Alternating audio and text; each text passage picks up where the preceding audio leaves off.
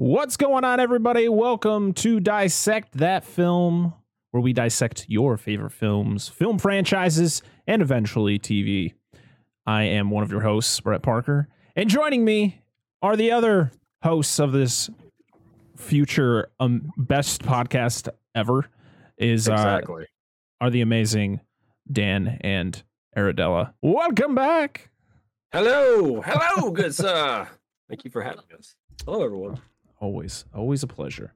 I gotta figure out a better intro.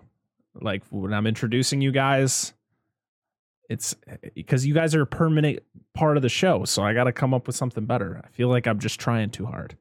It doesn't sound good. No, it's fine. You'll get it, man. It's gonna come naturally, right? Not that good. What? It's not that good. Well, he had crap on him, dude. It's his show. He invites us on. No, I'm talking about us, not him. Oh, today we are discussing the second film in the Jurassic Park saga, or we'll call this the Jurassic Park trilogy because we go from Jurassic Park to Jurassic World after Jurassic Park 3. So this is the second film in the Jurassic Park trilogy.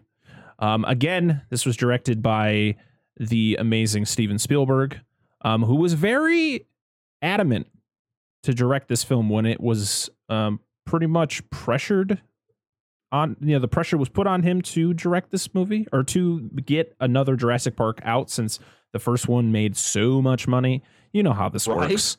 Joe Johnston, who directed Jurassic Park 3, actually wanted to direct this one, but Steven wanted to direct this.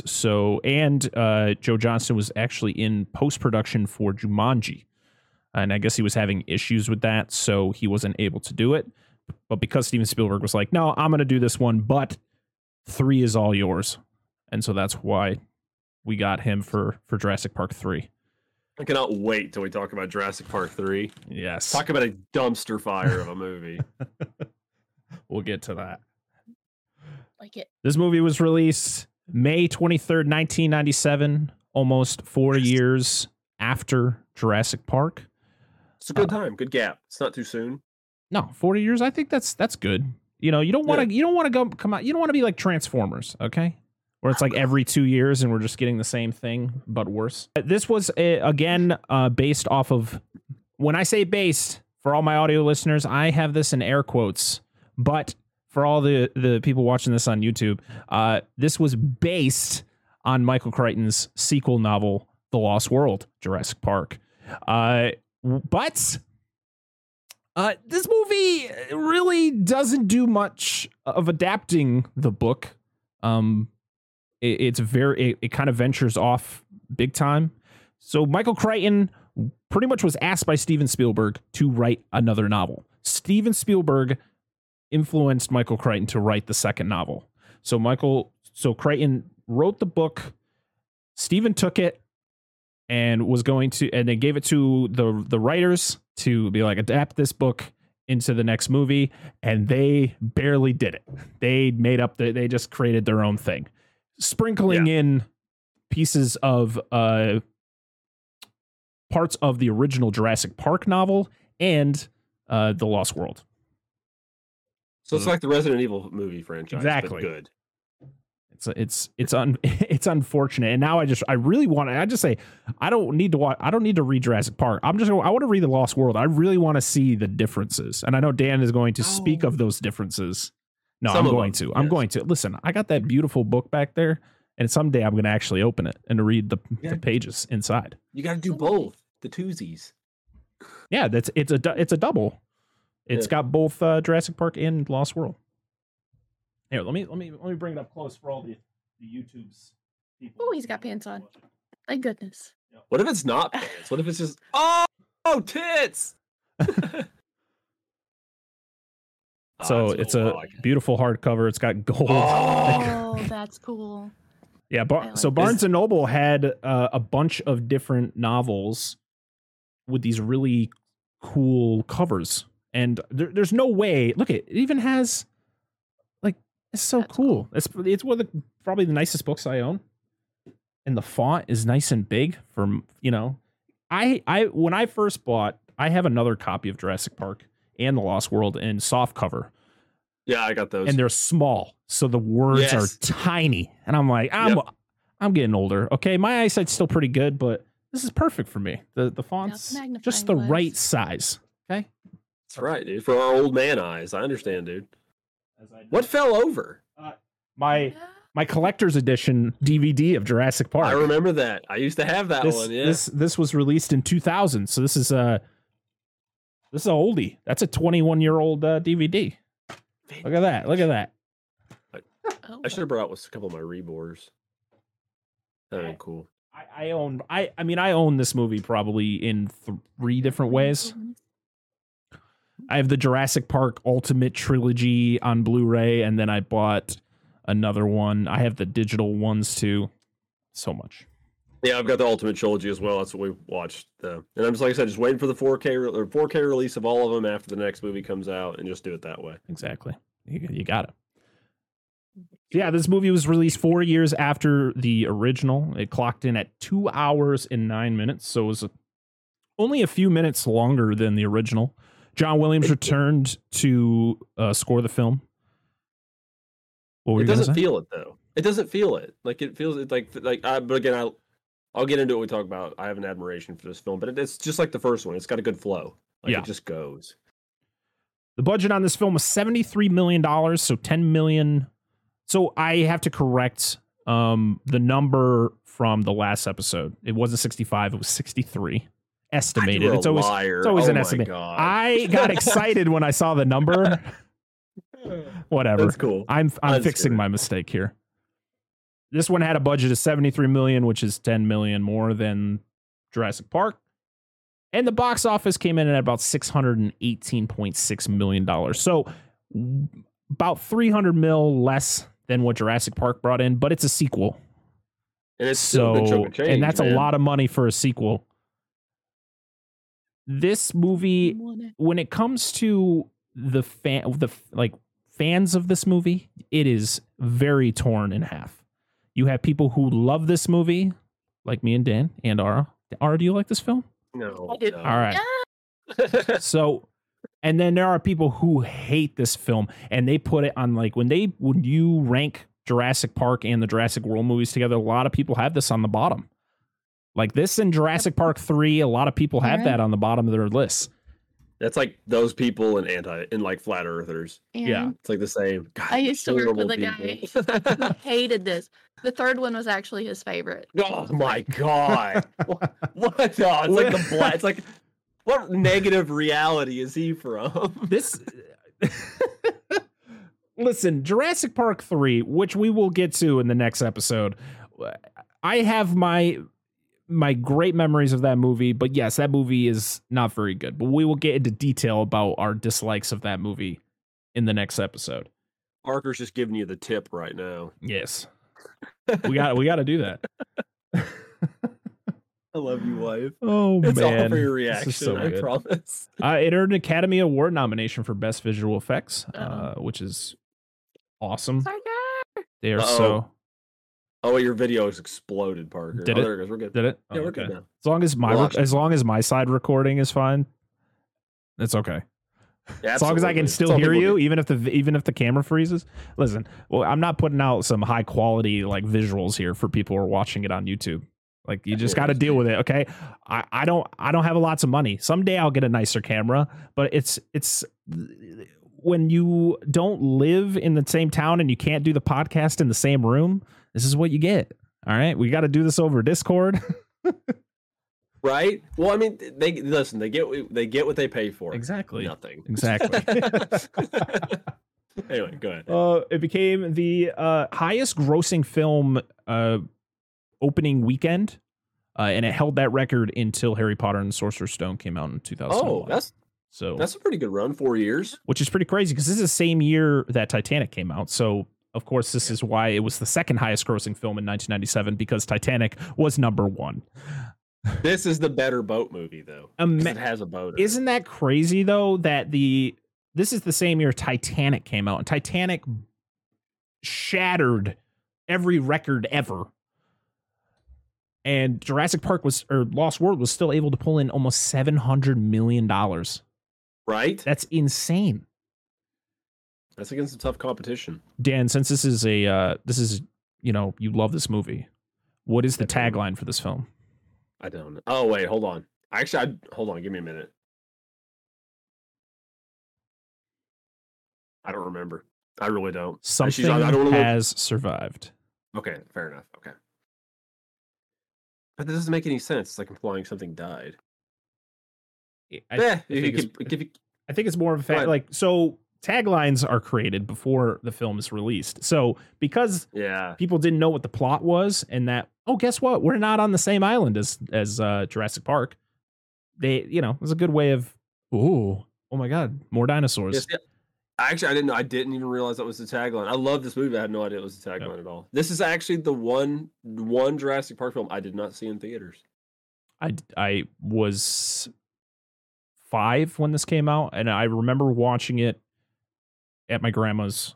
She had it on VHS. Like I said in the last episode, she had an awesome like little card thing that came with it, and my grandma bought like new movies would come out. I saw movies as a kid that I shouldn't have seen as a kid. Like I watched Gladiator when I was like 7. Oh no, that's not true because Gladiator came out in 2000, so I would have been 9. So she and my grandma, we're going off on a tangent here. If you have ever listened, I started high school in 2000. Mm-hmm. Me too. If you've ever listened to the show, there's times where we don't talk about the movie we're actually here to review. We just go off on something, but we're going to talk about Gladiator real quick. My grandma had a Gladiator VHS signed by Russell Crowe. Oh, that's cool. That's where I started. That was the movie that made me appreciate Joaquin Phoenix. Yes, he's fantastic. Oh, he's so good. He's so good. Ridley Scott. Well, someday we'll talk more about Gladiator. Love it. Jeff Goldblum is back as Dr. Ian Malcolm. Julianne Moore is in this. I love her. She is I mean, I don't know if I've seen a movie where I'm like, man, Julianne Moore, not very good. No, I think this is the same year that Boogie Nights came out, which is crazy. Pete, and one of the best actors in this movie is Pete Postlethwaite, who plays the big game hunter, the guy who hunts the T-Rex. We just talked about Roland. Yes. Yep. Roland is awesome. And then Arliss Howard playing the just scummy. What was his name? He's the nephew. Yes. Ludlow. Peter Ludlow. Yes. Penis Ludlow. He's the worst. Let's see. We got some trivia here. Thank you, IMDb. Richard Schiff in it. And this was the first movie I remember seeing. What's his name in? Played Nick Van Owen. Oh, Vince Vaughn. Vince Vaughn. Yeah, his first movie I remember seeing him in was this one. So since we're talking about Vince Vaughn, director Steven Spielberg had to attend an early screening of Swingers, which came out the year before, in order to give approval for the use of the Jaws theme in the movie. Really? And he was so impressed with Vince Vaughn that he offered him a part in the movie. Nice. GG. He was Van Owen. Nick Van Owen. Yeah, because Swingers is... Van Owen. Mm-hmm. Swingers was the movie that kind of put Vince Vaughn like out there. Him and Jon Favreau. Because they were in that together. Yep. Yeah. Julianne Moore admitted that she did this movie to pay off a divorce settlement, and she wanted to work with Steven Spielberg. So, hey. 2 birds, 1 stone. Exactly. Steven Spielberg took a rare sabbatical after having 2 hits in the same year with Jurassic Park and Schindler's List, and he didn't return to directing until this movie. Good for him. He didn't need to. He had too much bank. What am I going to do with all this money? I completely forgot that both Jurassic Park and Schindler's List came out in 93. I thought it was Jurassic Park in 93 and then Schindler's List the next year. But no, they came out the same year, which is great. And they were both box office, like they just destroyed the box office. Steven Spielberg owned 1993. It was his year. And it's crazy because those 2 movies are completely vast. You couldn't you wouldn't even know. Like, if you didn't look into it, there's no way you would have been like, man, that definitely was a Steven Spielberg movie. Like, either one. Yeah. Like, you go from Jurassic Park to it's wild. Schindler's List, I recommend that too. Fantastic film. I've never seen it. Definitely.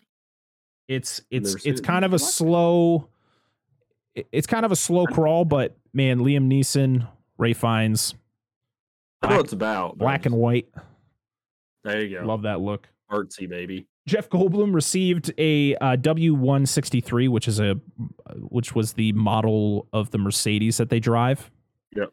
As a result of the tie-in, and as of 2011, he was still using it as his personal vehicle. Good. Got some miles on it. That's right. In the early drafts of the script, Lex and Tim were kept for much longer. Even had the kids going back to the park and encountering the dinosaurs again. Ooh, that would have been interesting. Right? So yeah, we talked about Joe Johnston wanting to direct it, but he eventually got JP3, which, boy, oh boy, can't wait to talk more about that. So one of the writers of the, I don't remember what the writer's name was, but one of the writers, he got a note that somebody had pinned onto his desk that pretty much stated, this one needs more. Like, it was more of like, I don't want to wait as long to see a dinosaur in this one. Yeah. And so Steven Spielberg, pretty much when there's like 50% more dinosaurs in this movie than in the original Jurassic Park. That's a good thing. I like dinosaurs. I do too, but maybe because I'm, Jaws is being my favorite movie, and the way that Jaws didn't show you the creature for so long. Or the original Jurassic Park. Yeah, exactly. I love that, you don't get it. You get a glimpse here and there. What are we pointing at? Oh, I thought it was something crawling around. Oh, okay. It's okay. It's just the ghost. Yeah, it happens. Oh, man. Gary Oldman was offered the role of Peter Ludlow, but it turned it down due to scheduling conflicts. Oh, imagine that. He would have been great. Imagine that. Well, that would have been fantastic. I have to tell my buddy that. He loves Gary Oldman. Oh, that would have been fantastic. I would have loved it. The great thing is you notice like when the bus crashes at the movie store in the scene where the T-Rex is in the city, and they have all it's actual movies that certain actors were in. It was like Robin Williams and Jack and the Banestocks, but it was supposed to be Jack, which was a Francis Ford Coppola movie that he was in. Yeah. And there was it King Lear? Yeah, Arnold Schwarzenegger. and what was the last one? Hanks was in Tom Hanks was in Tsunami Sunrise. That's it. The five. So as you may know, this movie takes place on a different island than in Jurassic Park. Jurassic Park took place on Isla Nublar, which will make a return in later movies, but this one takes place on Isla Sorna, which is Site B. There are 5 islands in the Los Cinco Muertes, which is Isla. I'm sorry. I apologize for messing these up, but I'm not good at Spanish. People are preparing to cast their stones. Yep. Isla Matanceros, Isla Muerta, Isla Sorna, Isla Tacano, and Isla Peña.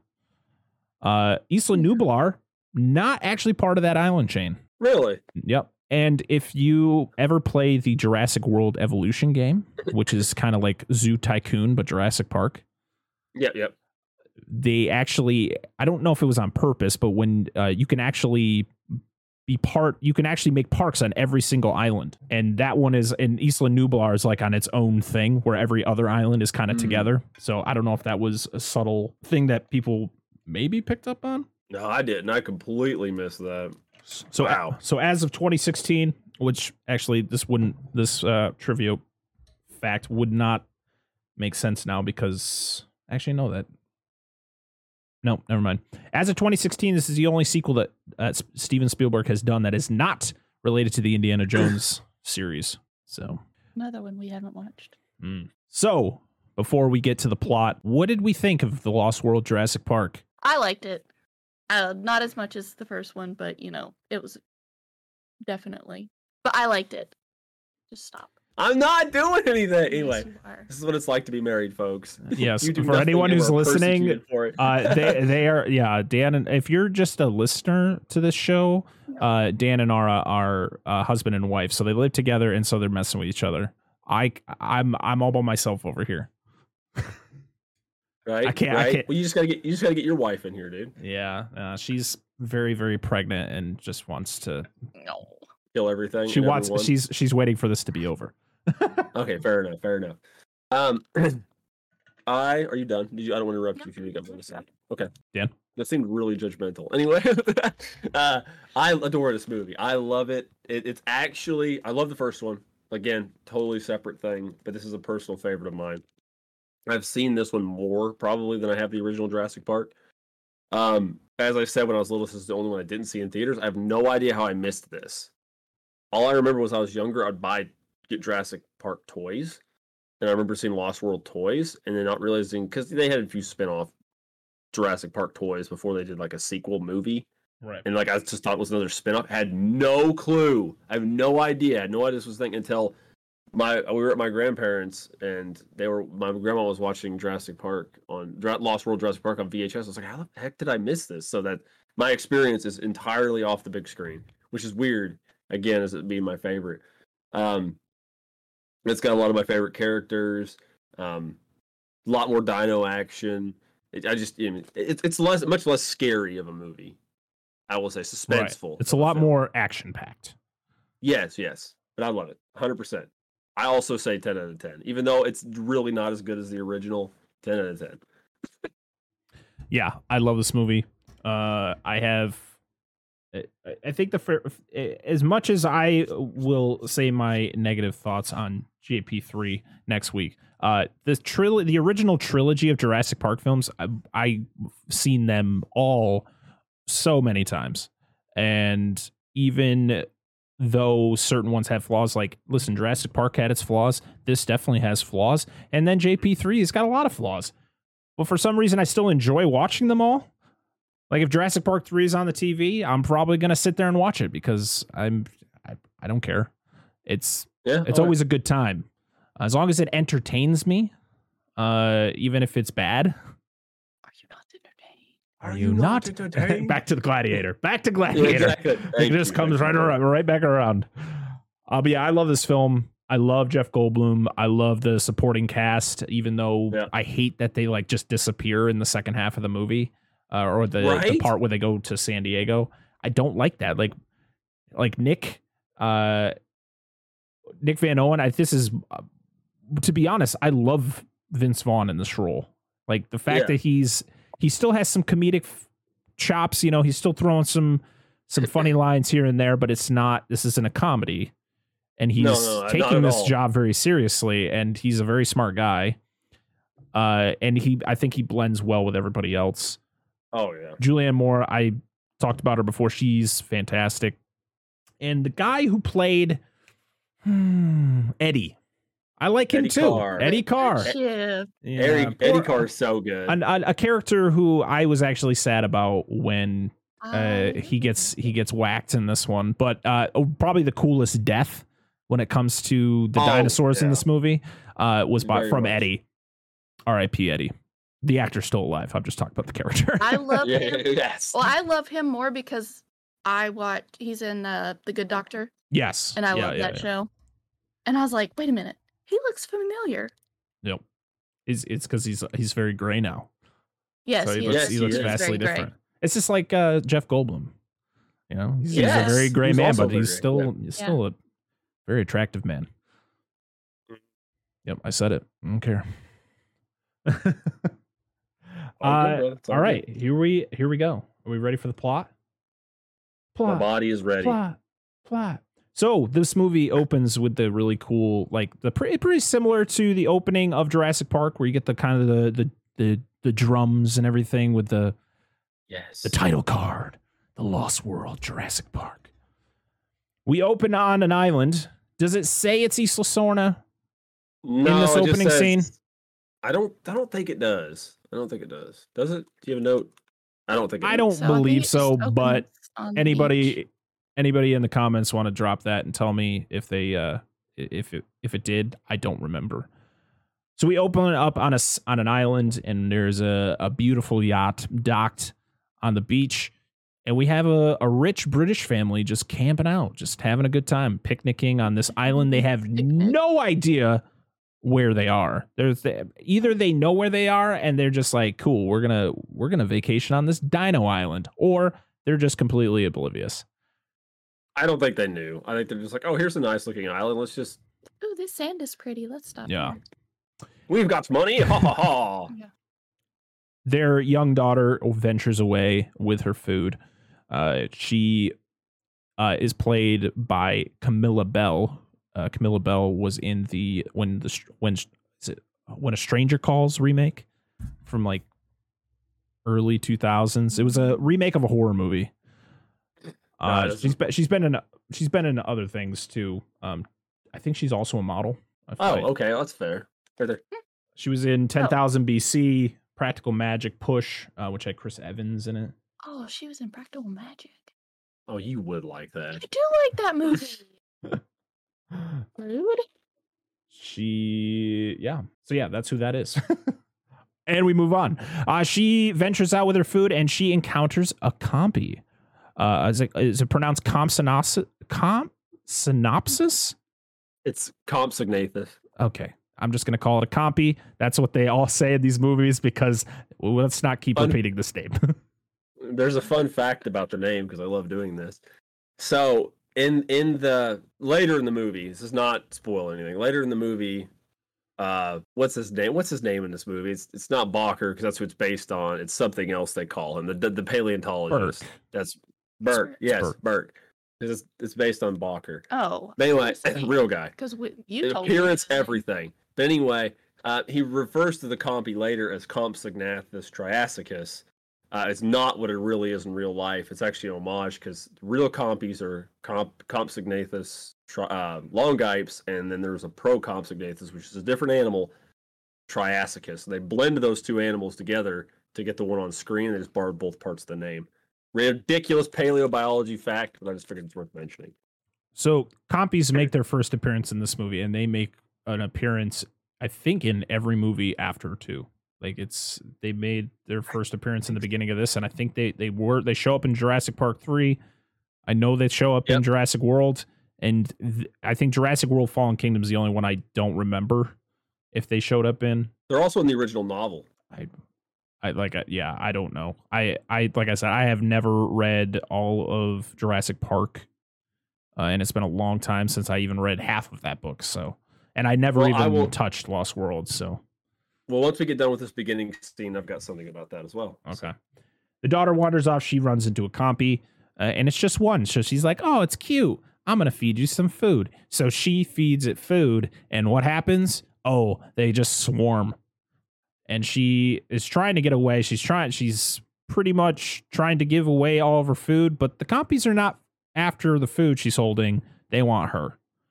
And you get the shot where it's on the parents. They hear her scream. They all run, and then you get the scene of the mother screaming, and then it turns and immediately switches over to Jeff Goldblum yawning. And because Jeff Goldblum was actually eating their daughter. Yeah. That's what was happening. But it's a fun fact about the original novel. The original novel starts with somewhere in Central or South America.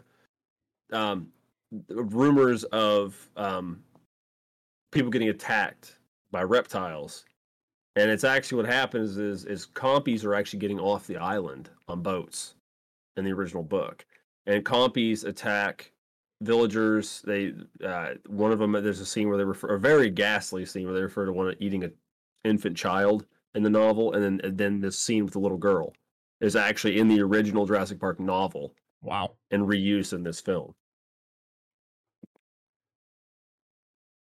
So we then go to, it's it's Ian Malcolm. Sorry, I could try to use their character names, not their actor names.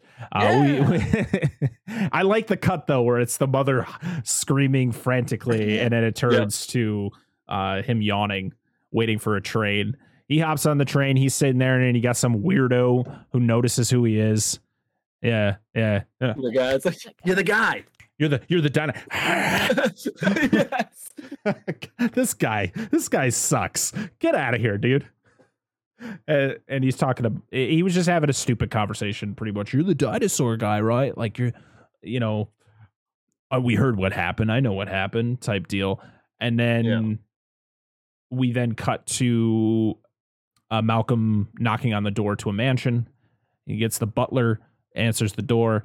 And the butler, I believe, this is the same guy who was in Ace Ventura: When Nature Calls. Is it really? I believe he was in that. And no one couldn't tell you what his character's name was, and I don't know his character's name in this movie. All I know is that he is John Hammond's butler. This is John Hammond's mansion. Malcolm is pretty much, is coming to see Hammond, and he runs into Tim and Lex, and they are a lot bigger now. It has been 4 years since everything that happened at the park. I like how they kept the time frame, the actual time between the first movie and this, which I love that. And they have a conversation. I guess Malcolm and the kids he's like an uncle now, the way that they act around him. But then we meet Hammond's douchey nephew, Peter Ludlow. He is the CEO.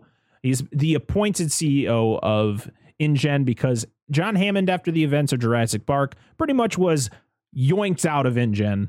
Well, not really completely, but he pretty much had to step down as the CEO. Ludlow is having to deal with all of pretty much the aftermath of Jurassic Park. And Malcolm is pissed because at first he lied about how many people died on the island. He said it was only 3, but it was actually 4. And then, they have their thing about, because Malcolm had to sign an NDA that he wouldn't go yapping about everything that happened. He can't write about it. He pretty much has to ignore anything that whole event that never happened. Yeah. He goes up, they have their thing. Then Malcolm meets with Hammond, and Hammond is back on his freaking train of being a psychopath. He's like, there's another island. And he's like, what? Another island? He's like, yeah, we pretty much made this island as the breeding ground for all the dinosaurs. And what we would do is we would just go to the island, we'd pick them out, and we would throw them we were going to take those dinosaurs and we put them on in the park. That was where everything was. And then in later films, there's another dinosaur that shows up that you go, where the fuck this guy come from? And why wasn't he in this movie? This wasn't on InGen's list. Oh, God. Explain that. We'll explain that. We'll get to it. But it still confuses the shit out of me. He talks about how they want to pretty much go and study the dinosaurs on the island. And he wants to, he's got a team going. And he's like, well, I'm not doing it. I'm not going back. I'm not doing any of this anymore. Yep. And he's like, well, how about I tell you that your girlfriend's there? And he's like, what? Sarah's there? And he's like, yeah, sorry, I probably should have told you, but I didn't because I knew you wouldn't go unless I told you she was there. And she is there. God, Hammond sucks.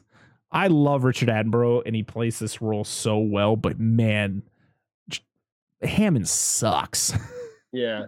He is greedy. Is what he is. He's not even like he's like a sickly old man now, and he's still he's insane. Capitalist and naturalist in just 4 years. Yep. So pretty much what we were talking about, what we were talking about before with Ludlow, he pretty much used the incident on Jurassic Park to overthrow his uncle. Like, lastly, it was lastly the they said in the movie that it was when the little girl was attacked by the compies on the island. Yeah. That's when they ultimately okay, you're done, Hammond. Yeah, we're taking over. That's true.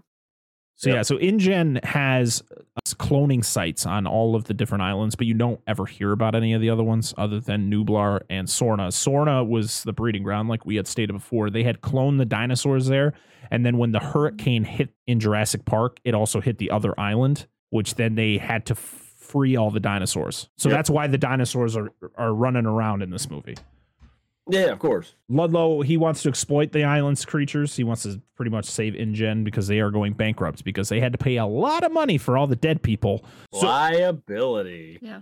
But I don't know if does Hammond know that Ludlow is doing this? He knows something's up because he tries to get him there first. Right. But he doesn't tell anybody on the team that that's what's going on, that there's something going on. He just pretty much is like, we want you to document the dinosaurs in their natural habitat, blah, blah, blah. But in reality, we want you to go there and try to stop Ludlow from doing whatever he's going to do, which is stealing the dinosaurs. Job. That's what he said. Nick later says, hey, Hammond thought this might happen. He thought we'd get out before they'd get here. But if not, he sent me blah, blah, blah, that whole thing. Had a backup plan. It was the backup. Yeah, had a backup plan. It was the backup. What backup plan? On the backup plan. Yeah. But backing up to when Malcolm and Ludlow are talking, if you don't know he's an asshole, you do when he makes the comment, this suit costs more than your education. Yeah. He is a piece of shit. And he is. Arliss Howard, who plays him, does a very good job of being an asshole. Yeah, he does. So since hearing that Sarah is there, Ian's got to go. And so he meets up with Eddie Carr, who is an equipment specialist, and we meet engineer Nick Van Owen, who is played by Vince Vaughn. He's also, Eddie Carr is an equipment specialist and engineer. Nick Van Owen is a video documentarian and activist. Yes. We also meet Malcolm's daughter, Kelly, who I believe from what I read is that in the book, she was not Malcolm's daughter. She was just a girl that she was meeting another doctor. It was like her idol with a friend. And so there was Kelly and her friend. I don't remember what her friend's name was, but Kelly was white and the friend was black. That really makes a difference. But Kelly in the movie is black. And and then these two characters are going to meet a doctor who's not even in the movie. Like he was just in the book. So Kelly and Malcolm, they have a really awkward interaction with each other because pretty much Malcolm is a non-existent father. He's not really around for Kelly. And I guess Kelly was a really good gymnast and she stopped doing it because what's the point? I don't enjoy it because I feel like no one's there for me. Yep. And he's like, well, I gotta go. I'm not going to tell you where I'm going, but I got to go. And that's the end of that. Yep. We go on the boat heading towards Isla Sorna. And the boat captain is like, this is as far as I go, because that is the Devil Island, which I love that. I love where the guy's speaking Spanish to Nick. And he's like, yeah, this is is that what he calls it? The Devil Island? Yeah. Los Cinco Muertos. Yeah. And Nick's like, huh? Los Cinco Muertos. Yes. But Nick's like, Cinco Muertos. Yeah. And they're like, what? Yeah. What did he say? Oh, yeah, the five deaths. We get to the islands, and they are venturing through. We got Nick, Eddie, and Ian are venturing through this thick jungle, which is crazy that they're just nonchalantly walking through a jungle where there's dinosaurs. Like, we don't know what dinosaurs are around. Sarah. Well, they do have a good idea. Based on I'm sure they have the. Oh, that's right. They have a map of the territories of where every dinosaur. Right. Okay. So scratch what I just said. Well, there could be some, but you're still not wrong because predatory dinosaurs would have to overlap into other dinosaurs' territory to hunt. Yeah. Those dinosaurs would know the predatory dinosaurs' domain. You're probably smart enough to stay out. Yeah. So as they're venturing around, Nick is taking pictures, and that's when Sarah sneaks up behind him and scares the shit out of him. Sarah, how many Sarahs do you think are on this island? Yeah, I love that.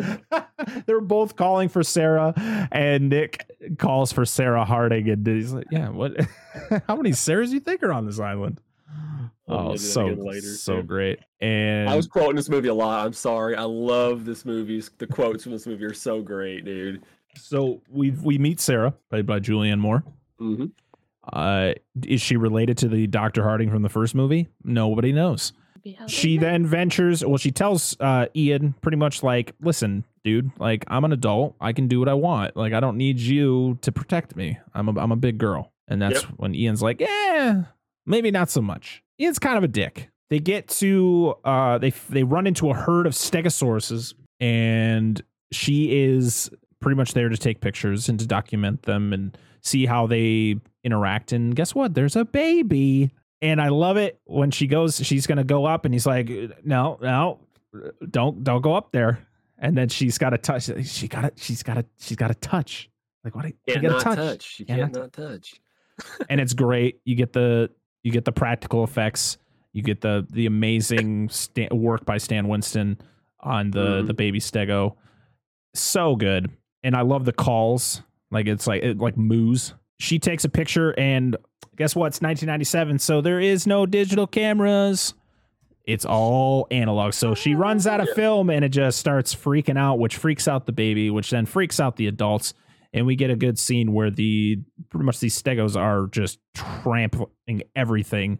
I love it when she crawls into the log and the stego flips its tail and smashes the spike through the log. Yeah. That's great. And then they run off. Deuces. Yeah. We get back to, is there an interaction between them before we get back to the trucks? Yeah, they're talking. Because she says, I know you want to be a white knight. Yeah, it's great that you came in here on a white horse. Yeah. Sometimes they need you to show up in a cab. Yeah. And then they talk about like, because this is where like Eddie Carr and Nick Van Owen are kind of like taking everything in. He's like, you might as well just cancel the awards, give me the Pulitzer Prize. Thank you for everybody that entered. He tries to light up his cigarette and said, "Hey, don't do that." It's that whole interaction about like how she's like, "All right, we're trying to stay make as least of little on this impact as possible." These guys are taking all the coolness. Ian's like, "Dude, this place sucks. We need to leave." Yeah, and then it's like I was on an island like this before, and it didn't go so well for me. Yeah. And right. And she's trying to like she's all hyped up and excited. She's talking about different dinosaurs. Like she was saying some facts about the T-Rex and all that. And Ian's back there like, I don't care. I don't care. Yeah, I don't care. I don't care. I just want to get out of here. To get back to their vehicles, they have a couple trucks or SUVs, and then they have this big giant trailer. Their fight, Ian and Sarah are still fighting, and then Ian storms off and he goes into the trailer. And who does he find? But his daughter, Kelly. But why did they go back to the truck? Oh, because there was a fire. Yes. Yes, there was a fire. And so they had to go put the fire out. Make them food. Yep. And Ian is like, you gotta be shitting me. The one person more than Sarah, that I didn't want on this island. And you're here now. You told me to come. And he's like, I never said that. That's such a teenager thing, dude. So great. 100%. To you. She's just, it's great because he's telling her to stay, or no, he tells her to go, and then she's about to get out of the trailer. She's like, no, don't go out there.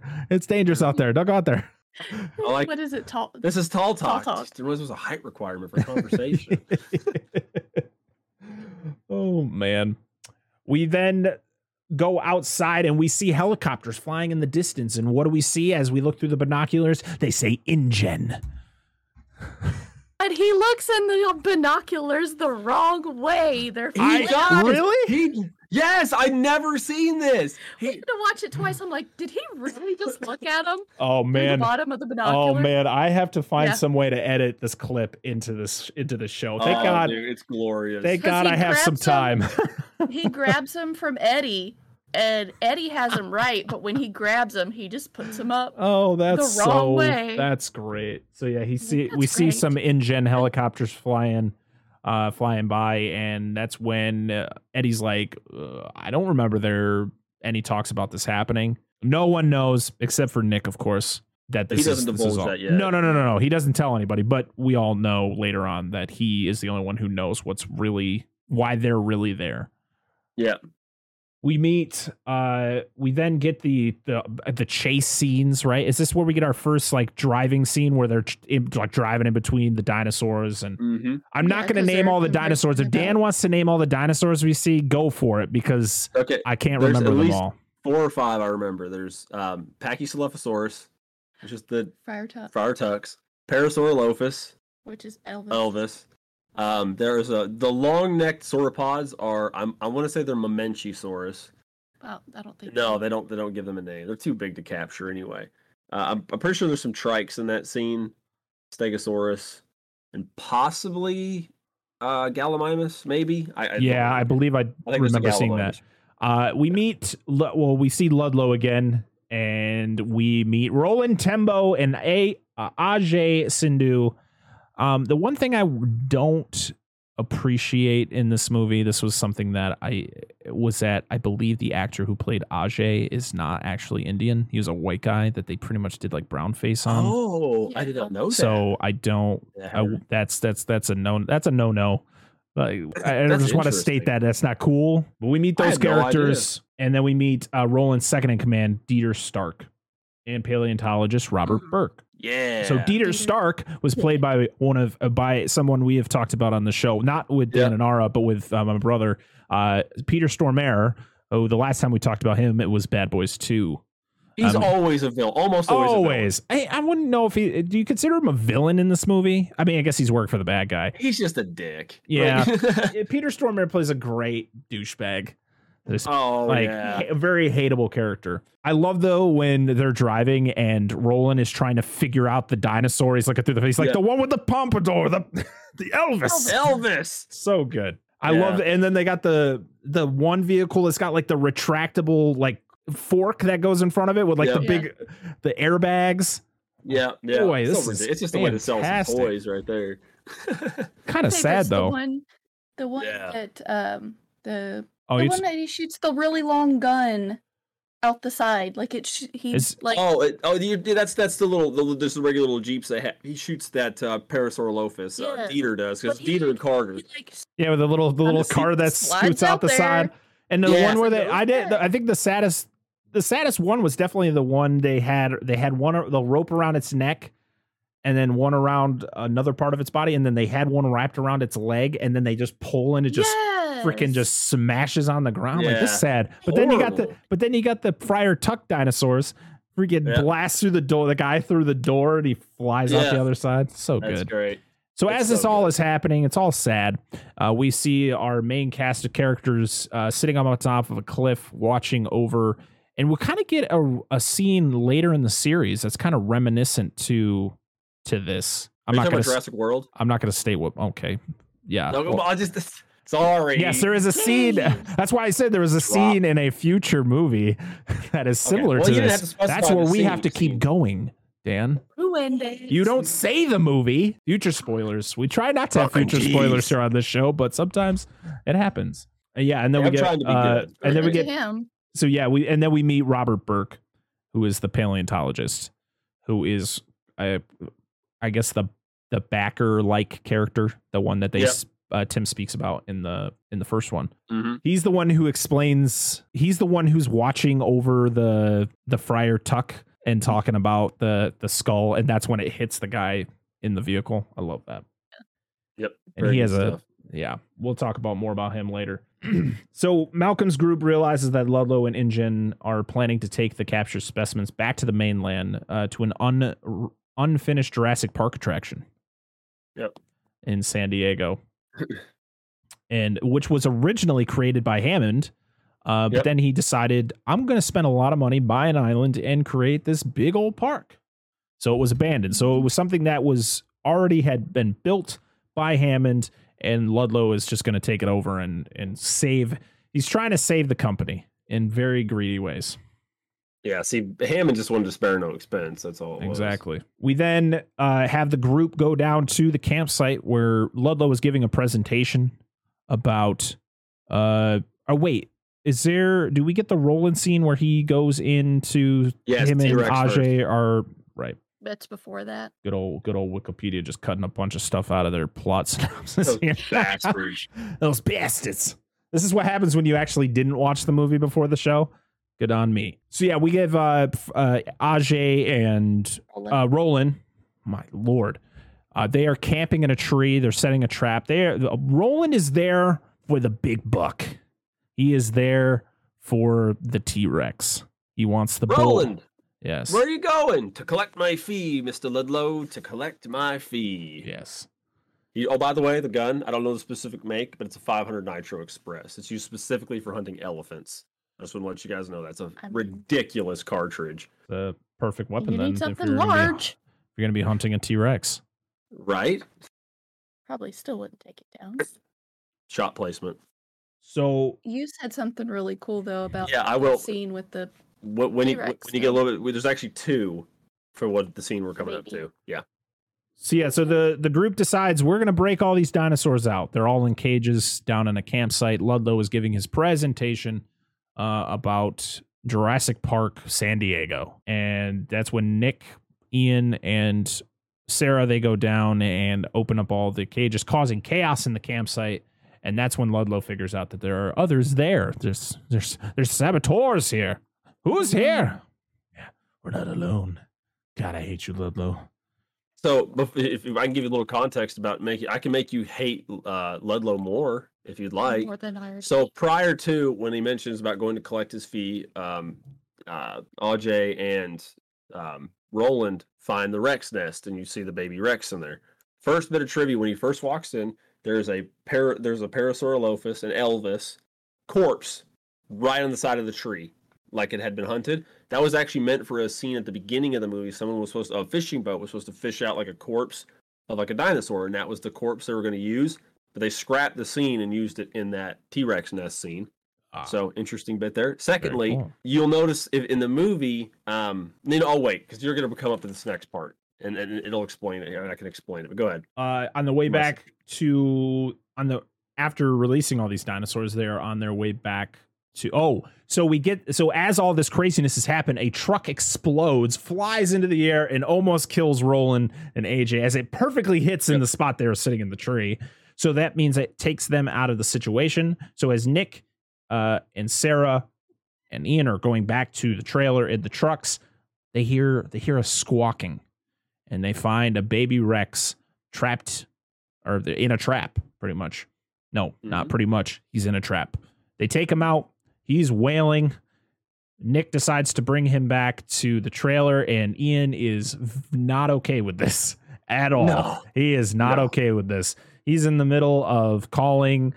He's trying to call the mainland to get them off the island, but it's storming again. This is not a good place to be. There's always hurricanes and storms. Yes, and he doesn't speak Spanish. That lady was giving him the look for, though. He's the baby Rex is squawking away, and Kelly is freaking out. She is not a fan of this. She's like, I need to go somewhere. I need to go somewhere high. So they decide they're gonna go hang out with Eddie in his high. Yeah. And boy, this is one shot that is clearly a green screen. No. It's terrible. This is one scene where I was like, man, this looks bad.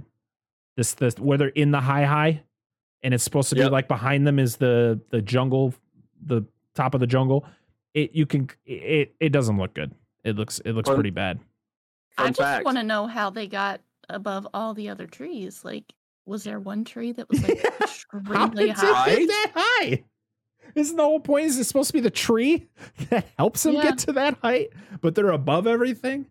Fun fact: this is in the original novel, and it was supposed to be in the movie. The high was supposed to be attacked by velociraptors. But they never. We don't get to see them for a while. Nope. We then cut back to the trailer where Nick and Sarah are trying to fix up the baby Rex. And I love it where she's just like, she pulled out her hand because he's chewing gum, and he just spits in her hand. He's like, no, the gum, you idiot. Well, see, now I can do my other fun fact here. Because did you ever wonder how the Rex got its leg broken? Was it because of the trap? No, it actually wasn't a trap. They had caught the T-Rex because it was just a baby. Oh, yes, and they were trying to lure the parents back so he could shoot the male. Well, they caught it, and while you would think it was Roland that did it, it actually wasn't Roland. It was a scene. It was filmed. It was not used. There's actually publicity shots of it. Ludlow, while it's in the trap, is talking to Roland, falls on the Rex and breaks its leg. Oh, it's because he's an idiot. Because you see him, he drinks a lot in the movie. You notice he's clearly got an alcohol problem. That, and he's probably super stressed because he probably doesn't even want to be there. No, he's a dumbass. He just wants to, like, he's got to make an appearance, Yeah, like they just caught him to like, okay, we're gonna catch so the baby doesn't go anywhere. Why they gotta show these? I hate when they cut those things and then you don't understand, because for the longest time I thought that the baby Rex got hurt from the trap. But then I realized it's not a trap because they're just they don't want the baby. They want the adult. He wants the male. Yeah, that's all he wants. He's pretty much just chained to something. Well, there's also another scene at the very beginning of the movie. Here's a really interesting bit. There's a scene at the beginning of the film that was initially meant to be shown in theatrical releases, but never was shown in any theatrical cut, any cut on DVD, but it was shown on TV runs of the movie. I've seen this clip on the internet. It's actually of Roland before he joins them in South Africa. Yes, I've seen the scene. Yes, where he fights the guy. It gives more credence to his character. Yes. Like, he's not just a dick. Like he stands for things. He's a good character, but it's all cut out, and it would have helped him as a character in this film, as well as the Rex leg finding out that was the other guy, Ludlow, that did it. I don't want to see T. Yes. I was going to say there was a bunch of scenes that because we talked about this on probably during the MonsterVerse shows. We did. I do remember you talking about how the TV version of this movie shows all those deleted scenes. Well, at least the one with Roland. I don't know about there's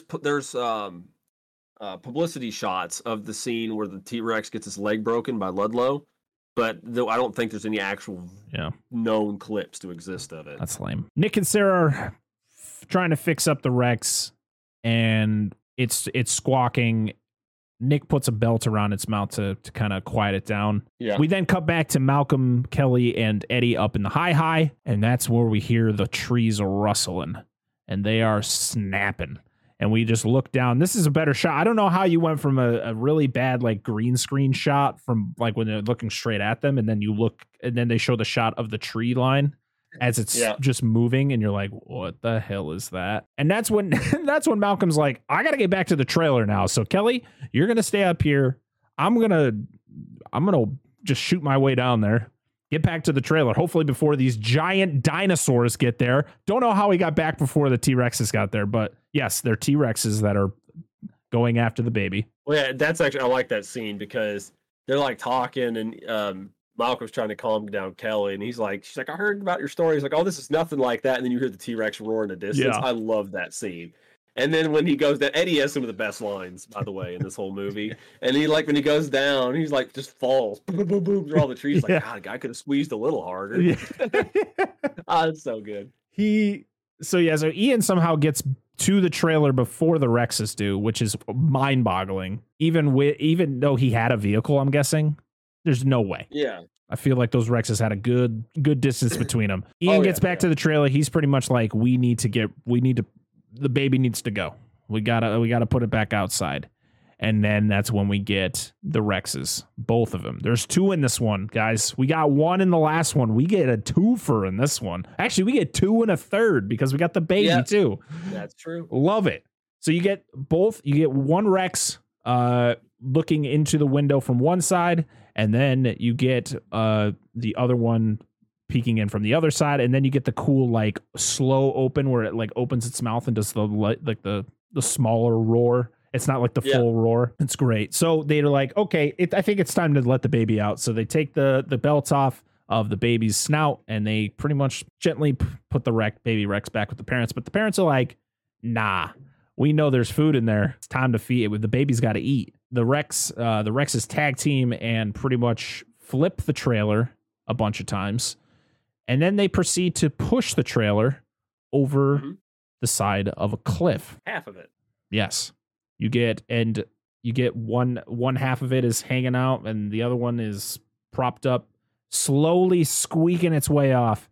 Fun fact, this scene was actually filmed on the side of a parking garage at the Universal, I believe on the Universal lot. The only way I knew this was from watching another show where the guy who hosts the show worked or parked his car in that lot, after the movie was made, and he was told that they filmed that scene there. Oh, that makes sense. And you could actually be walking down the street and see the stunt performers or whoever, even if it was the actual actors, hanging from the wire. No, that's cool. Yeah. So that's all happening, and Eddie is like, well, I gotta go now too. So he leaves Kelly all alone in the high. Yep.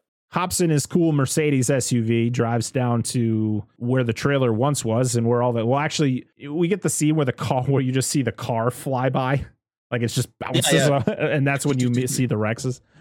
Yep. He pulls up. He pulls. He's got to pretty much use his winch to try to pull this trailer back up. It's a very tough task, but Eddie is determined to do it. He slips a couple times. It kind of reminds me of the scene with Nedry as he's trying to winch his way out of his situation and kind of it's raining, it's muddy, he slips a couple times, but Eddie's a better character than Nedry. Shit on, dude. Yeah, he gets so shit on. Eddie is such a great character, and man, Steven Spielberg is like, we want to put some tears in people's eyes as they watch this great character just get just destroyed.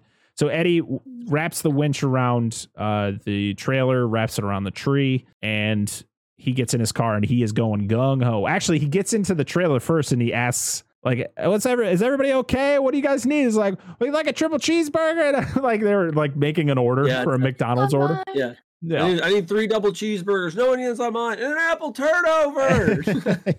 We do that at work. That's great. Eddie gets in the car and he is pedal to the metal trying to get this trailer back up. He starts to get it back up, and that's when the Rexes show back up. Yeah. And poor Eddie. Eddie is still determined. The fact that Eddie is still determined to help his friends as he's being attacked by not 1 but 2 massive T-Rexes is just shows that Eddie is amazing. The Rexes to get his weapon out, but it's stuck. Yeah, it's like jammed there. It's got the mesh on the seat. Yeah. The Rexes pretty much swipe at his vehicle with their heads, causing a lot of damage to the vehicle. And then the one T-Rex grabs him, picks him up by his legs, tosses him up in the air. One grabs his legs, one grabs the front or the top part of his body, and they just rip him in half. Yep. Make a wish. And he gets the worst death of anybody in this movie by a landslide. Told you his was a lot more painful than Nedry. Actually, I should back up a little bit because before this is when Sarah falls. She falls onto the glass. Yeah, the glass. And that's when Ian grabs her backpack, her lucky pack. And he's like, you got to grab it. You got to grab it. As she's slowly trying to inch her way up, the glass is all cracking underneath her. And he's like, you got to grab it. And because Eddie died, there's no one driving the car, which means there's nothing keeping the trailer from sliding. So after Eddie is killed, the trailer goes over. And right as the trailer is about to go over, that's when right as the glass is about to break, she grabs the lucky pack. And then that's when everything... The satellite phone falls. Yes. Yeah. And then that's when then the glass breaks. She grabs the lucky pack. The trailer then slides through as they're holding onto the cable that Eddie had thrown over. So even though Eddie was killed, he was still a hero because he is the one who threw the rope that they were holding onto when the trailer falls over. So Eddie, you did a good deed. Yeah, I remember hearing. I know you said that definitely Steven Spielberg was like, you want to give the worst death to Eddie, to a good character. Yeah. Yeah, and like I'd also heard it was the same thing. They wanted to make it seem like nobody was safe. Doesn't matter what you did as a character, you just you're likely you could die from anything in this movie. So. Exactly. I feel like that was kind of like Muldoon in Jurassic Park. Like he was very loved. He was I think a lot of people liked him in the demeanor he had, but he also had that poetic justice where the raptors, end up killing him, which was perfect. Yeah. So R.I.P. Eddie. They get helped up by Roland and his crew. And Ludlow's also there because he has to be there, of course. Yeah. And then we get this is like Jurassic Park meets Lord of the Rings. When we just get a walking montage of just people just walking. We get great interactions between the two groups because, of course, one group is doing bad things and the other group is trying to prevent them from doing bad things. And the group also the one group finds out the other group sabotaged them pretty much, letting all the dinosaurs out. Yeah, that's why Nick gets into a fight with Dieter. Yeah. Yep. Over that. They get to a certain spot of the forest. They're going to decide to take a break. And Dieter, he's got to go take a piss. So he goes away and he tells his friend, Carter. But he's listening to his headphones. He's got some sweet old Spanish music going on in his ears. Some sweet tunes. I would like to state, I believe, yes, Carter was actually played by a Hispanic individual. Yeah, he was. Yeah, he was. So no whitewashing here. No, just Ajay. Just Ajay in this movie. Yeah, that was it. So yeah, Carter. Love the joke. Oh, sorry. Go ahead. I love the joke that Roland makes about the T-Rex is not being hungry. Predators don't hunt when they're not hungry. You're talking about Eddie. That's not funny. The man deserves some respect. Yeah. He sacrificed his own. He saved our lives by giving his. Well, his troubles are over. he's a dude. And I gotta say, it's one of my favorite lines from the movie is Roland. It's after the whole scene of the then goes over the cliff, before they stop with the Carter and Dieter thing. It's where Nick Van Owen is talking to Roland, and he says, "You look like you got a lick of sense. What are you doing here?" And he explains this whole, the greatest predator ever lived, the T-Rex, is back, and the second greatest hunter has to bring him down. And he's like, why would you do that? Why, whatever. And he's like, remember that chap? It was about, at this time, 20 years ago. He said he climbed Mount Everest, came down frozen, nearly dead. And people asked him, why was it? Climb Mount Everest with no oxygen. With no oxygen, came down nearly dead. And they asked him, why did you go up there to die? And he said, I didn't. I went up there to live. And it just kind of builds some more, like, bolsters his character more. And then what's his name? Ian and Ludlow have a conversation telling him he's a piece of crap and he'll never be Hammond. They like care. Just slaps him right in his manhood. Back to Carter. So Dieter tells Carter he's got to go take a piss, but Carter can't hear him because he's enjoying some sweet tunes. Yeah, that's right. Dieter. So if we back up a bit, just a quick note: Dieter was blamed for the dinosaurs getting released. He was in charge of making sure nothing happened, and Dieter's also an alcoholic. You could tell. Peter Stormare, or Peter Stormare just always looks like an alcoholic in this movie. Yeah, in every movie. He did zap that compy at the beginning of the film. Yep. Yeah. He goes down to take a piss, and in the middle of the deed, a compy pops up on the log and stares at him, and he thinks, "Oh, well, I got this cool little tiny cattle prod. I'm gonna get him," and he does. But then a bunch of them show up, and boy, this is great. He chases it a little bit. It falls. And he falls, and that's when they all show up. Yeah. Hey, Carter, got turned around in here. He's lost. Yeah, and then he can't find his way back, so he's yelling for Carter, who still can't hear him. No one can hear him. Carter can't hear him, and he's wearing headphones, but there's other people who aren't wearing headphones. No one hears him screaming. He is getting chased in the river by the compies, and you get the first attack on him, which is great because it's not CG. The first attack, it's all practical compies that they've placed on him to look like they're attacking him, and they're like literally they got his skin in his mouth, like they're like moving their heads. Yeah. Oh my god! When he grabs the compy and pulls it off his lip, man, that hurts me. Yes. It hurts me every time I watch it. I was like, oh gosh, they ripped his lip. They have a great sound effect too when he pulls it off. Yeah. Oh. So he throws some rocks, or he then gets them all away. They all run. I love how they all run away, but then they turn around and they just stare at him as he throws up and down. Yeah, he's just like, he's like, I'm ready for more. He's like throwing rocks at him and kicking shit. Yeah. And then because he lost his gun, his weapons. Yeah, he lost his stuff. He then gets attacked, swarmed by a bunch of them again. He then climbs over a log, and that is the end of Dieter. As you see the blood go down the river, indicating his death. Fun fact: it's just desserts. That is very close to how Hammond died in the original novel. He died by compies. Yes, falling down into a riverbed. We then So pretty much where they're all walking to is they got to go to an abandoned InGen base because they got to call for help because none of the communications are working. So that is where they're going. They camp out at I guess a dried up riverbed. That's what's something like that. I don't remember. I don't remember it. Because a lot of rocks. Roland tells him to go forward. Oh, because he goes and looks for Dieter. Yeah, because it was him, they go to the Ajay, and I think Carter go with him to go look for Dieter, and he tells the rest of the group to go on to a certain point. Stop. And they find him, don't they? Like they state that they find him. Only the pieces they didn't like. Yeah. Yeah. Dude, Roland is straighthtforate. He don't. Yeah. It's like he doesn't grieve. He's just like he does not. We found him, but only the parts that they didn't like. Yep. That's so good. I wrote something down and I don't know what it is. You're not drunk yet, are you? I've been drinking Coke. I don't know what that is. I guess this Roland and group come back. Yeah, they find pieces. Talk about something. Village? Oh, the village. That's what they call it? As a village? Well, they stop at a riverbed, but that's where they're trying to go is the village because it's all geothermal powered. Right. So they have comms equipment in theory. So they camp out at this riverbed or whatever the hell it is. And Sarah has I'm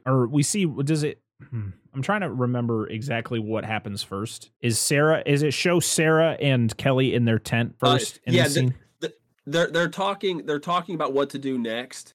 Then it cuts to them. Well, Malcolm's walking around, and I mean, you see people sleeping, but Malcolm's walking around, and all of a sudden he sees and feels footsteps, and he sees the ripples and then it cuts to her, and her eyes shoot open, and she looks up and sees her jacket, which is covered in the baby Rex blood, and they've been eating food, right? So she tries to get it all, hid before it comes. Which I don't think they bring up about when they stop for when Dieter goes to take a piss. They stop and Roland asks if she's hurt because he knows blood getting left behind. Right. Yeah, and which her being an animal behavioralist, there's a term I can't remember. She should know. She should have get rid of that vest. She should have dumped it a long time ago. Yeah, because she mentions that it's the T-Rex's blood and it's not drying in the humidity. Yeah. She hides everything. She sees the silhouette of the Rex head outside the tent, but then the Rex pokes its head through the opening of the tent, which is great because it's another practical effect. It's great. Imagine just laying there and we're like, we got to put this 9-ton dinosaur head into this tent. Hopefully it doesn't fall on you. That's scary. That's terrifying. The Rex, she's trying not to react. So Sarah sees it first and then Kelly sees it and she's going to scream and Sarah covers her mouth, and it's Carter who causes everything to go down because he wakes up, he sees the Rex, he's like, and he yells, I had it in my trivia too about what he screams. Yeah, I don't know. That one I was always wondering what he screamed, but I don't know Spanish or I had it too. Yeah, the Carter screams, which then causes the Rex to react, which the Rex lifts up. It's got the tent still on its head. It shakes it off, and then we get everybody running. Now, the Rex that pokes its head in the tent is the male, right? I think I lose track of him in this because it's dark. Because the Rex that chases everybody is the female. Yeah, because then we get Roland putting the tranks in his gun, and then he ends up, and then he's gonna, and then you see the male is kind of just walking around. He tries to shoot it, but he has no bullets in his gun. Oh, right, because Nick sabotages him. Because he's that Earth First bastard. Yep. Which I would like to let you know, like pulling an actual shell, like a projectile out of a shell, is not that easy. So he must have really worked to pop those out. But anyway, because he gets rid of his shotgun, his side-by-side, and grabs one of those trank dart guns. Yeah, and then you just see the males kind of just walking around in that area. Yeah. But the female is the one that is chasing. That's when Carter dies. No, yes.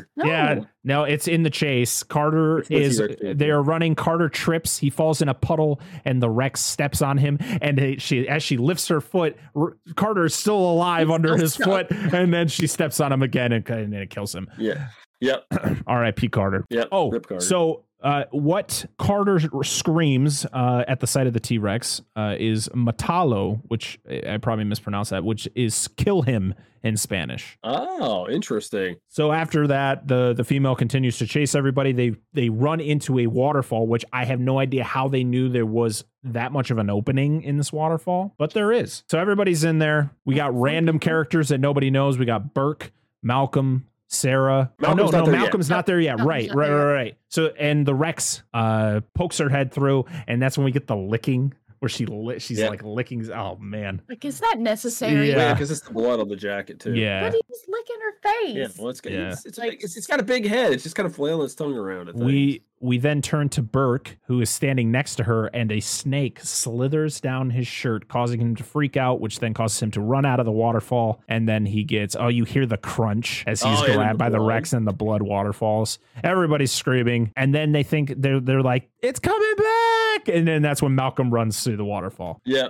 You would think that a guy that is so obsessed with dinosaurs would not be scared of a snake, but I'm wondering if he was more worried that it was a poisonous snake. Venomous snake. He might have known it was a venomous snake. I didn't know. I didn't pay attention to the colors on it. It could have because it was black. Was it black and yellow or red? It was black, yellow, and red. Was the black next to the yellow or the red? Oh, see, I don't know. Because if it's red and black, it's front of Jack. It's red to yellow, kill a fellow. General consensus. Yeah. After everybody escapes the waterfall, they all venture out. We have two crews now. It's back to Ian, Sarah, Kelly, and Nick. are together. And then we have Ajay and a bunch of just random characters that don't have names running through first we get that group running through the tall grass, and that's when we get don't run into the long grass. Run into the long grass. Oh God. And he throws his backpack, and that's when we get this is a great way to introduce the Raptors in this movie. So good. You just see the grass moving, and then you get the overhead shot where they're all in like a line walking straight through this long grass, and then the Raptors are all just swarming them. And that's when you get the guy with his Yeah, and you got the first guy with his flashlight turns around, it's just a raptor just leaps out of. Yes. Oh my God. And people are just getting like, it's one of those things where you don't see the raptors. The people are just getting ripped down and dragged through the grass. Oh, so and great. Then everybody kind of like scatters, which is worse. And then the raptors just pick them off. And then Malcolm, Sarah, and Kelly are right after them, and man, these raptors clean up well. The only thing that was left was Ajay's backpack. They're like, oh, this is Ajay's backpack. He wouldn't have just left this here. As we see in the prior scene, he just tosses it. Yeah. So they run through the tall grass. They get to the abandoned InGen station, and pretty much they're like, all right, Nick is he's got to go to the radio room, the control room, and he's got to try to radio out to get people here. Because now this is the part I don't fully remember. Malcolm either hurt himself or it's his leg injury from the first film acting up. He says something about his leg. Well, they slide down that embankment. Is that where he does? Yes, when he slides down. But it could have been. I mean, you could be right. But he was limping before then, because when they were leaving from their break, Kelly asked him to carry her, and he's already limping. So it probably is his leg injury from the first movie, which is great that they. It's a good that callback. They didn't. Yeah, they didn't ignore a big piece of Malcolm's character in the. They don't film. like throw it in your face. But no, you could like pay attention to his mannerisms. Yeah, good call, dear. It's great. Like that. So they get to this abandoned station. Nick goes to the radio room to try to call for help, and that's when we get our second raptor encounter. And the first raptor encounter for Malcolm, Kelly, and Sarah, as the raptor leaps onto Sarah's backpack and Sarah rips it off her, and they start running. That's when we get the face off between Malcolm has his raptor he's fighting against, and then Sarah and Kelly have their raptor they're fighting against. There's two or three. He has one and she has two. Okay. Her and Kelly have two. I want to. There's actually a callback to a joke earlier in the movie, because when they're coming up to the radio station, Ian's like, Nick Vano. Yeah. Like, why does he say his whole name? I love it because I don't know. It's just a callback to the joke at the beginning. Yes, it is. It's fantastic. Subtle. You wouldn't even notice if you're not paying attention, but good stuff. Right. So the rest of them are getting attacked by raptors. Malcolm is on his own. He's getting thrown through a bunch of windows. He's got glass sticking out of everywhere. That's just so much glass. He gets the thing is he gets like this one scene always baffled me. He gets like booted out the side of this building through the window, and it sounds like he rips ass. I didn't notice that. Then he runs. Then he runs into the car. He's an international scout too. Yeah, he runs into the. I can't help it. He runs into the truck, and that's when the raptor makes a hole in the window, and then starts pushing its snout through as it's trying to get out. I'm like, this raptor's a psycho. Like this raptor. Look what he did before. He jumps through the glass window of the gas station. He knocks him out. He runs around and jumps through the other glass window when he could have gone through the window that was already broken out. Yeah. He's just metal. Yeah. Well, they are, but he's just metal. Yeah. Kelly and Sarah are locked in like a shack. They are being attacked by two, and they're trying to dig their way in, which is a really cool effect. You could see the raptors literally like digging through, and they're like trying to squeeze themselves through. A lot of thought in this. But this is when it goes from like, ooh, that's really cool, to what the fuck is this? So the raptors start climbing up the side of the building inside. They finally get in. They do their crazy jumps because they can jump like 10 feet in the air. They get up there, and that's when Kelly's like, I'm going to do my gymnastic routine. And you're like, oh, come on. Why? This is stupid. Good. She grabs the bar to start her routine before the raptor is in the spot it's supposed to be at when she finishes the routine. What are you? They're like, okay, she's gymnastics. She does gymnastics. We have to incorporate it in the movie. Why here? I just imagine the raptor go, what the fuck is she doing? Because he's like looking at her like, Okay. Is this something things do? She kicks the raptor out of the window, causing it to this before. getting it impaled. So that's one raptor down. We then get Sarah climbing out the roof, and she is attached to those like shingles, like those weird like clay, like shingles. Like they're like Hispanic style houses. They have like you see them a lot in like Florida or well, tropical regions. I need to mention, I did squeak. I need to mention this. Something that's really stupid about the gymnastics scene. All right, I hate, this is the one scene in the movie like they should just cut out. Like if there was ever like Lost World Jurassic Park, the Dan cut, this would be like gone. Like this scene would just be gone instantly. Okay, so when she swings to kick the dinosaur through the wood, all right, she's a teenage girl, right? Very slim built teenage girl. Yeah. She can't weigh very much. No. Probably around the 100-pound range, give or take a little bit, right?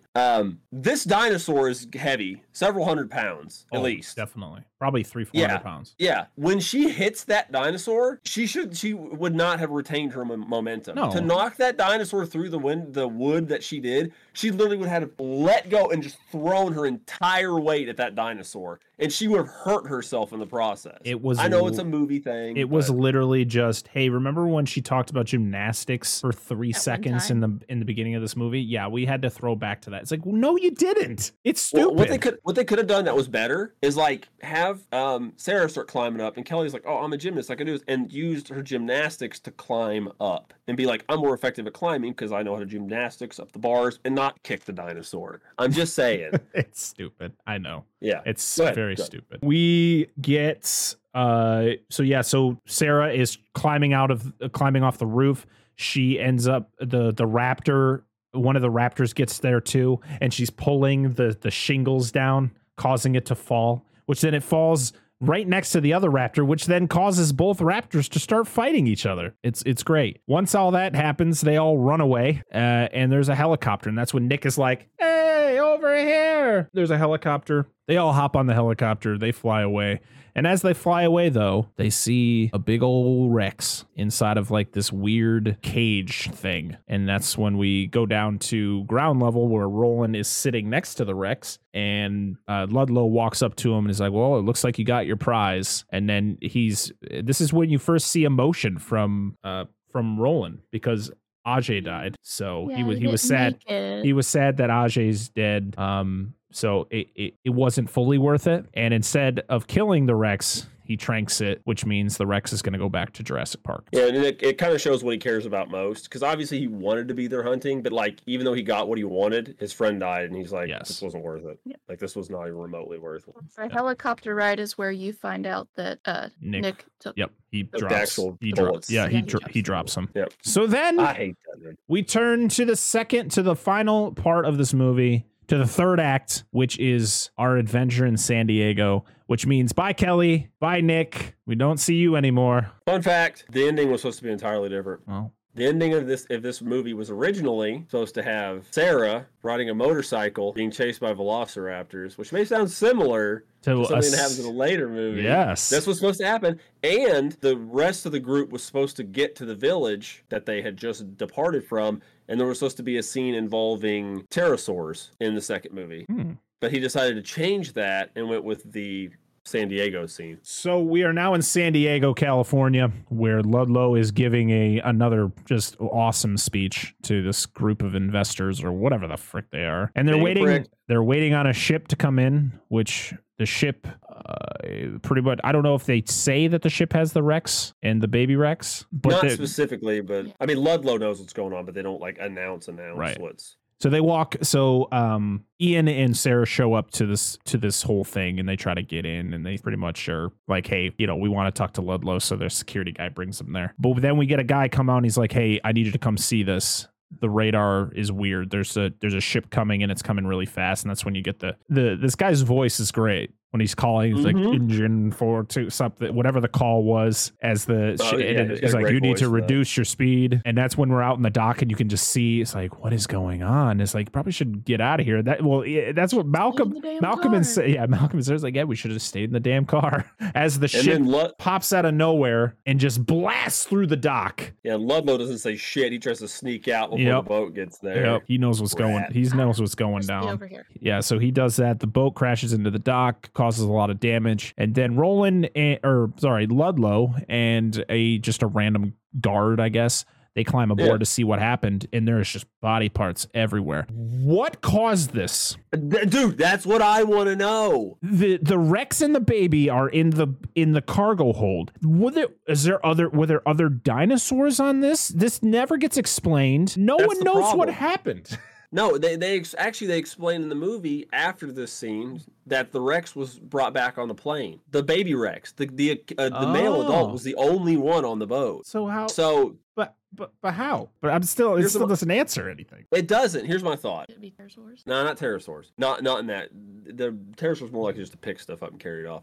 I don't know if it's supposed to be a reference to the original novel. In the original novel, there's a scene where velociraptors get on a boat, and I thought this may be a call to that, which would make sense because velociraptors could have gotten onto a boat and done this kind of damage. But there's no way a T-Rex would have done that. Like, he would have literally he would have had to tear the place apart. Yeah. Tear the whole cabin apart to get to them. I didn't understand it. It was kind of stupid. It was very pointless. It was pointless. You could have just had the ship just dock normally, and the people be like, "Oh, that was a fun ride," and then the T-Rex could still pop out, like still do the escape. Yeah. But it was the fact that the control to the cargo hold where the T-Rex was being held was in one of the hands, the severed hands of a crewman, and the dumbass guy's like, okay, I took it out of his hand, now I'm gonna hit the button. Hey, check the cargo hold, there may be crew down there, get everybody off the boat. Yeah, and as the guard he's got the control in his hands, like, don't push the button, idiot. And that's what Malcolm's like, no.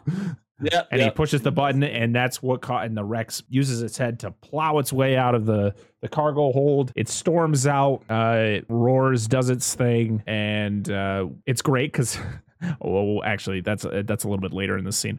But then he goes up to the cliff, and you get the cityscape behind him, and he does his cool roar over the bay. I like the male's roar in this because it's obviously not the same as Rexy from Jurassic Park, the original, but it's a very deep, like, bassy roar. It's very low, and I like that because it kind of differentiates the different T-Rexes. Yeah, I like that too. We then go back to Malcolm and Sarah, where they're like, okay, we know what the Rex wants. The Rex wants the baby, so we got to get to the baby first. And they know where the baby is. That's Jurassic Park San Diego. So they got to drive that really nice car. What is this car? It's a GTO. It's like a 68 GTO convertible. He asked you because he knows you're gonna. I could be wrong on the specific year, but it's a 68 to 69 GTO convertible. 70 that different front end. What song are you saying? What song did you sing? Oh, Making Your Way Downtown. That's it. Damn it. Working your way downtown. It's making my way downtown, walking slow because I'm a T-Rex and I have short arms. Yeah, that's it. That's true. It does itch. It itches itself. Yes. Yeah. Which is a throwback to the 1933 King Kong, where the T-Rex does the same thing. Yep. Good call. I didn't catch that, but it does do that. Even though the T-Rex in that movie is supposed to be a T-Rex of 33, but it actually is more like an Allosaurus. But anyway, I have a figure. It's out there. The remake made him more look like a T-Rex. Oh, very much. Actually, to be honest, it kind of looks like a mix between a T-Rex and the Indominus Rex, even though that movie was 10 years from that, just the way that the structure, the head looked. It is. It's actually it's its own unique species. It's a V-Rex, but I can't remember the Shootist Rex or something like that. It's a whole new one. They made it very specific for that movie. I'll look it up while you're talking. So Ian and Sarah have to locate the infant at the attraction. They retrieve it. They have to use it to lure the male back to the docks. So that was the whole reason why they go get the baby. They want to get the male back to the docks, back on the boat, and get that thing out of here. Because this was a stupid idea. Yes. Oh, it's Vistatosaurus Rex is the name for the one from King Kong.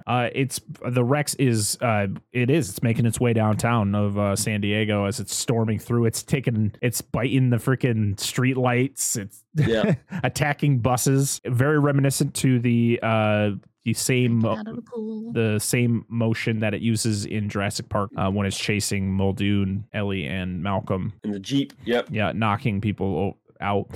We get the scene where the guy's running away and then he tries to go into the store and the Rex gets him. Yeah, he's one of the producers. He's like one of the writers for the movie. Oh yeah, dude, the way that dude died like stuck with me when I was with like the gargling noise he makes after the second bite, and I was like, whoa! Like as a kid, it just stuck with me. I don't know why. And then of course, then we get the are you gonna say the guys that are running, the Japanese guys running down the street? Yeah, the Godzilla reference. Yes.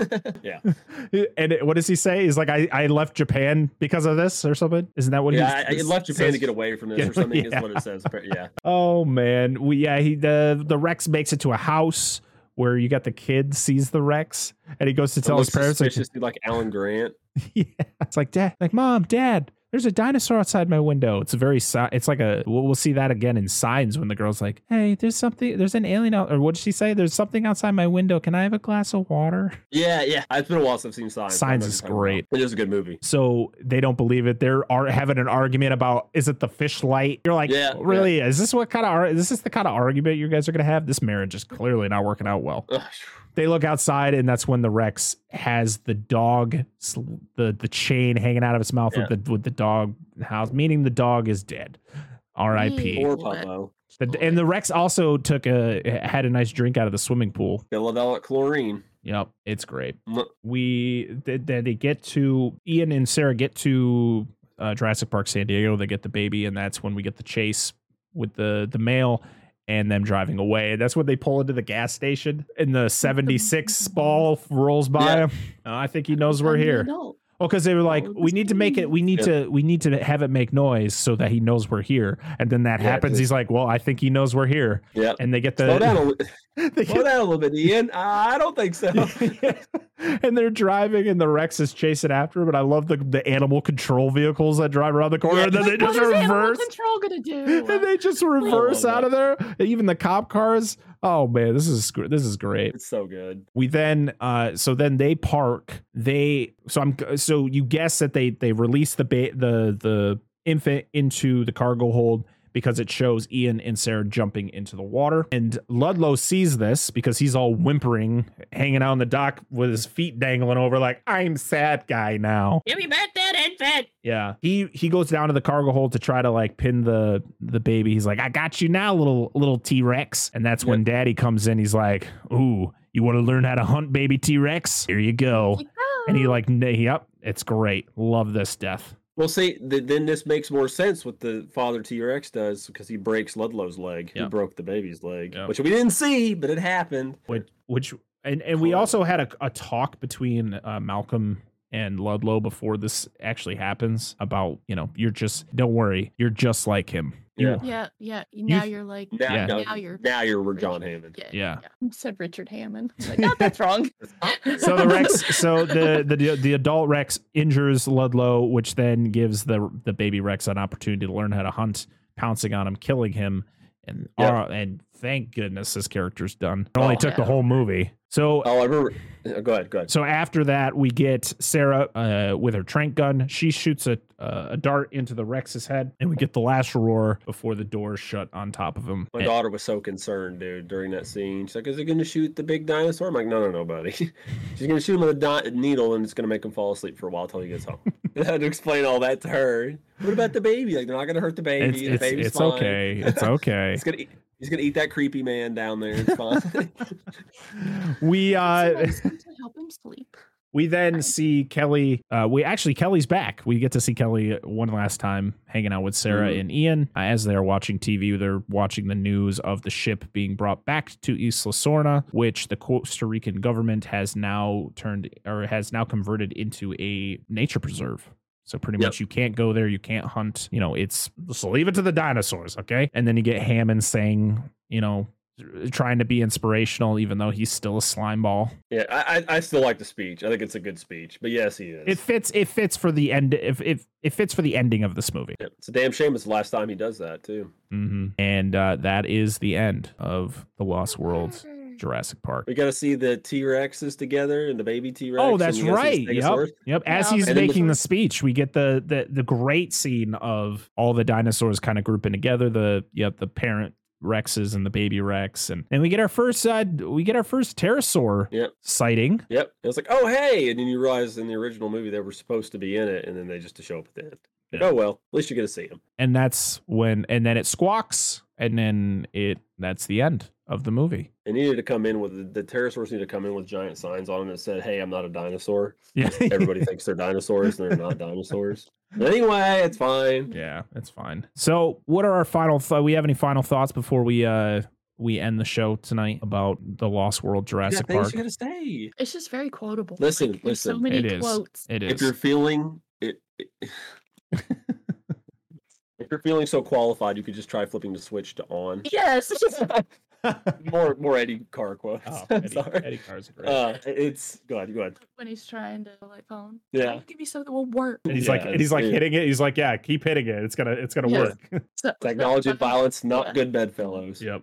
Which all the quotes you can tell, I adore this movie so much. Yes. But you finished. You needed to say I love it. I'm the same. I like I said, I've seen this movie more than the original one. But the original one's a very close second to how many I've seen. This is my personal favorite movie, though I still do say the first one is a better film because this has its flaws. Ian, I like his character. I love all the characters in this, but Ian's, of course, a different character in this movie than he is in the first one. He still has his overarching themes, but he feels like a different character, and I'm assuming it's probably because of everything that happened on the island. I outside of just not being generally as good as the film, I hold it very closely regards as far as quality. It's just not as good as the original. I mean, that's all I can say. It's got a few more issues, I suppose, but it's just not as good as the original. But I still hold it. Binoculars. The binoculars. The binoculars. I really hope I could get that clip in when I edit this. Are those heavy? Yeah, though they're expensive. Put them up. That's right. That's first movie. Yep. So for our rankings, then is where are we putting Lost World? How can you rank it next? I know. I feel like this is one of those series where it's the first one is going to always be number one. This is another Jaws. Oh, yeah.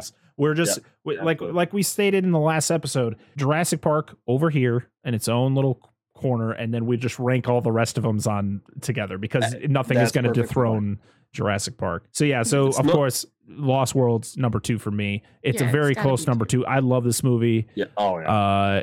And to be honest, I feel like the next episode it's going to be it's going to be another easy placement. So yeah, that's true. That's true. Go ahead and rank it. Yeah, let's just already put it there. It's not just We're it's still not just gonna third. talk about It's it. way down. It's a deep third. It's a deep third. Right. Hanging on.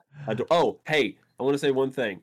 There's one scene I wish would have been in this from the book, because they're not even in the movie at all. You don't even see them for 3 movies from now. There's a scene in the book where they bring more of the genetic splicing into it, which they kind of forget. And this is actually a problem I have with the Jurassic Park series as it goes on. Is the first one had a lot, but not as much as it should have. It gets less and less scientific as it goes on until it comes back to Jurassic World. But it doesn't feel as much as the first one ever did. But anyway, in the second one, there's a scene where they're in a base or something, I don't know, in the novel. And they're it's raining and they're watching out in the trees and it's kind of dark. And somebody sees something move, looks like something's moved. Well, what it is it's 2 Carnotaurus, which of course are in Fallen Kingdom. But they camouflage themselves like chameleons. And they kind of slowly drift in and out of color. They blend into the background and then come to their normal colors and stuff. And they're just trying to sneak up on the humans. They know where they are, but it's dark and it's raining and it's storming. And it's just the characters catching subtle glimpses of them as they blend in and out of the background, which is, spoiler alert, where the Indominus got its camouflaging ability from was originally that novel. Gotcha. So, even though they'll explain that differently in the movie. Yeah. Well, which is it's actually from the same thing. Really? That's how the Carnotaurs do it in the book because of the genetic splicing. They use chameleon DNA to fill the gaps of the Carnotaurus, so it got that ability to blend in and use camouflage like that. Okay. Cryptic coloration. That's my biggest thing. That's the only thing I wish was it from the book and the movie. But other than that, it's great. The books sound like they were a lot scarier. They were and just way more hot. Of course I'm a big science guy, but real heavy science fiction, which I don't blame them for taking a lot out of the movie because it would have gone over 90% of the audience's head, and if not, most of the audience probably wouldn't even give a shit. Right. So but with books you have to there's stuff that you do have to cut out because if you didn't it would be an 8-hour 9-hour movie No, there's a reason. I understand. Like, these were handled well. Like, they did a good job with what they did. Oh, I agree. All right, everybody. That is it for the Lost World Jurassic Park. That is going to be it for this episode. I want to thank Dan and Ara for being here, of course. Where can people find you? Yeah, where can we get found? Aside from our house. Oh, don't come to my house. Don't go to their house. I don't like people at my house. I have to look it up because I had to make it funky. But where our address is? The address. We are on twitch.tv/DNA_gaming1, and we're on Twitter. It's the opposite. Yeah, she streams more than I do anymore. I'm kind of on like a long sabbatical, but I stream occasionally, and we do movie nights. So our Twitter is at DNA Gaming _1. Okay. All of these links will be in the description of the video. So yes. If you guys didn't get that, you guys will be able to get all of their links down below. Make sure to like and subscribe on the video and comment on anything if we got anything wrong or if there's stuff that we forgot to add, because I know that that's going to be a thing in the show. Is there are going to be, if you got any facts or anything that we missed, or maybe we missed a scene, and please let us know. Yeah. Please leave some nice comments. All right. I'm new to YouTube. So, I don't want to get discouraged right off the rip, Also, if we get to 100 subscribers on YouTube, we get our custom URL. So let's get to those 100 subs. Okay. So make sure to hit that sub button down below. There's going to be takes his shirt off. Yes. Whoa. Yes. 100%. And also in the future for the YouTube, we will be doing videos, shorter videos, kind of maybe quicker reviews that'll kind of be separate to this show. This will be our longest show on the channel. Like I said, in the future, we're going to do like shorter shows and quick reviews and stuff like that. So look forward to that. Also, we'll be dropping on podcast services, Apple Podcasts, Google Podcasts, Spotify, and Podbean. Make sure to leave us a review, leave us a score if you can, or a rating on those sites or whatever site you listen to our podcast on. They will be released every Friday, video form on YouTube and audio on podcast services. So looking forward to it. Yes, those reviews really do matter for podcasts. They really, really do. Yeah. You can say something. Oh, I was going to say you need to play Jurassic Park, The Lost World on the PlayStation and Sega Saturn. It's a really good game. It's probably one of the better Jurassic Park games. There you go. Last thing. You can find me at Mind of Parker on Twitter, or you can follow the show's Twitter down below here at Dissect That Film. Also, actually, there is no also. That's it, guys. Thank you so much for being here. Thanks to you. I hope you enjoyed the show, and we'll see you all next week.